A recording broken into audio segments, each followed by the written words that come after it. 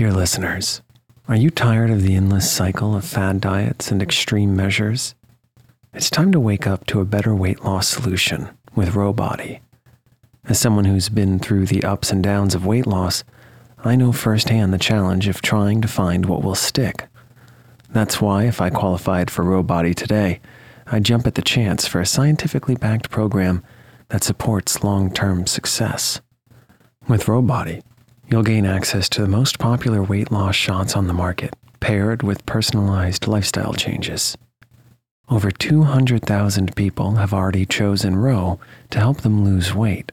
Say goodbye to the roller coaster of weight loss dreams and hello to sustainable, real results with Rowbody.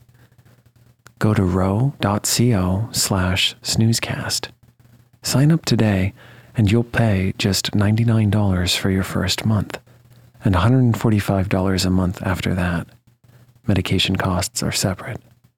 That's ro.co/snoozecast.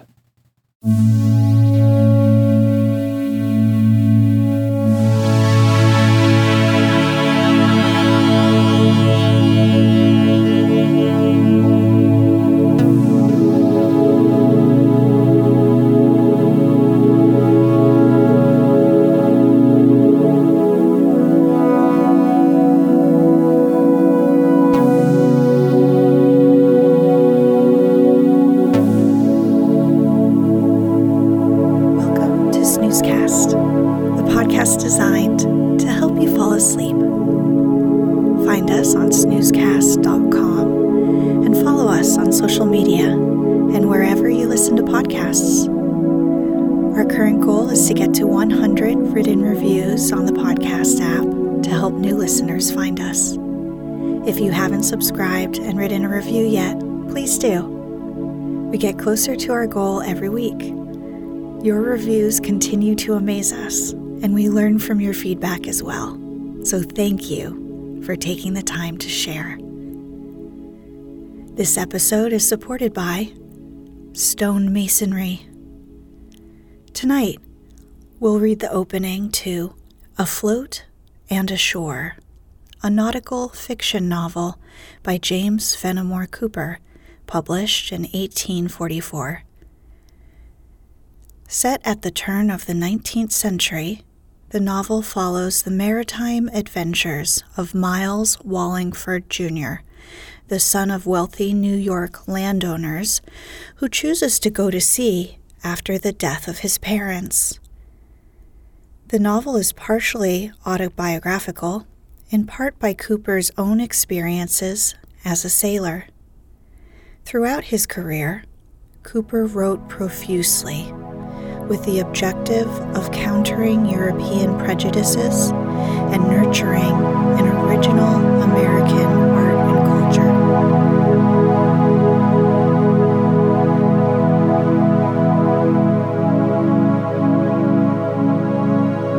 Let's get cozy. Close your eyes. Relax your body into the softness of your bed. Now, take a few deep breaths.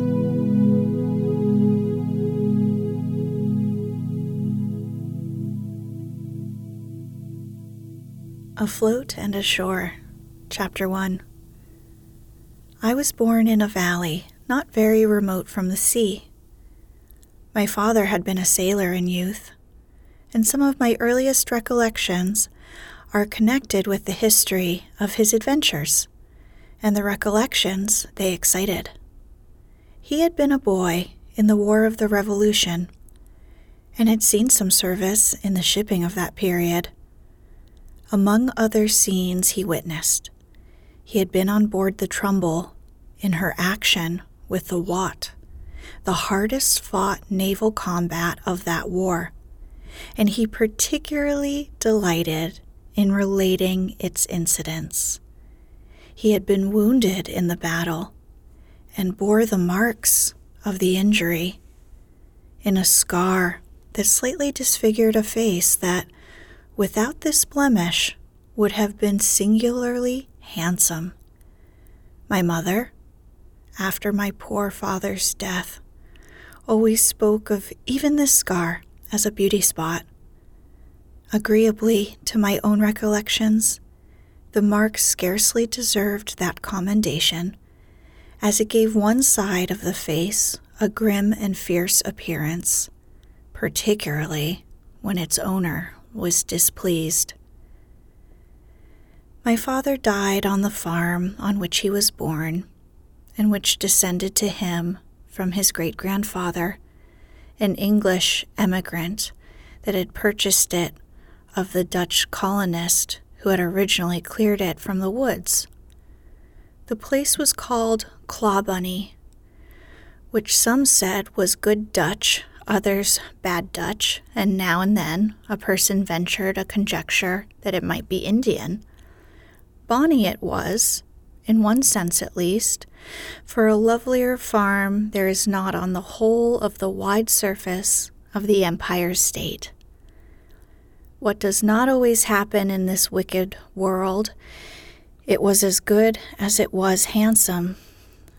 It consisted of 372 acres of first-rate land, either arable or of rich river bottom in meadows, and of more than 100 of rocky mountainside that was very tolerably covered with wood.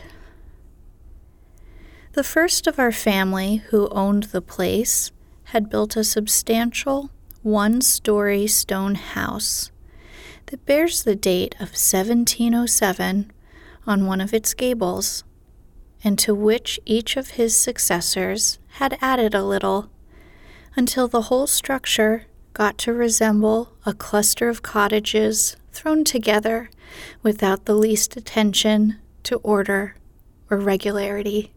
There were a porch, a front door, and a lawn, however, the latter containing 6 acres of a soil as black as one's hat, and nourishing 8 or 10 elms that were scattered about, as if their seeds had been sown.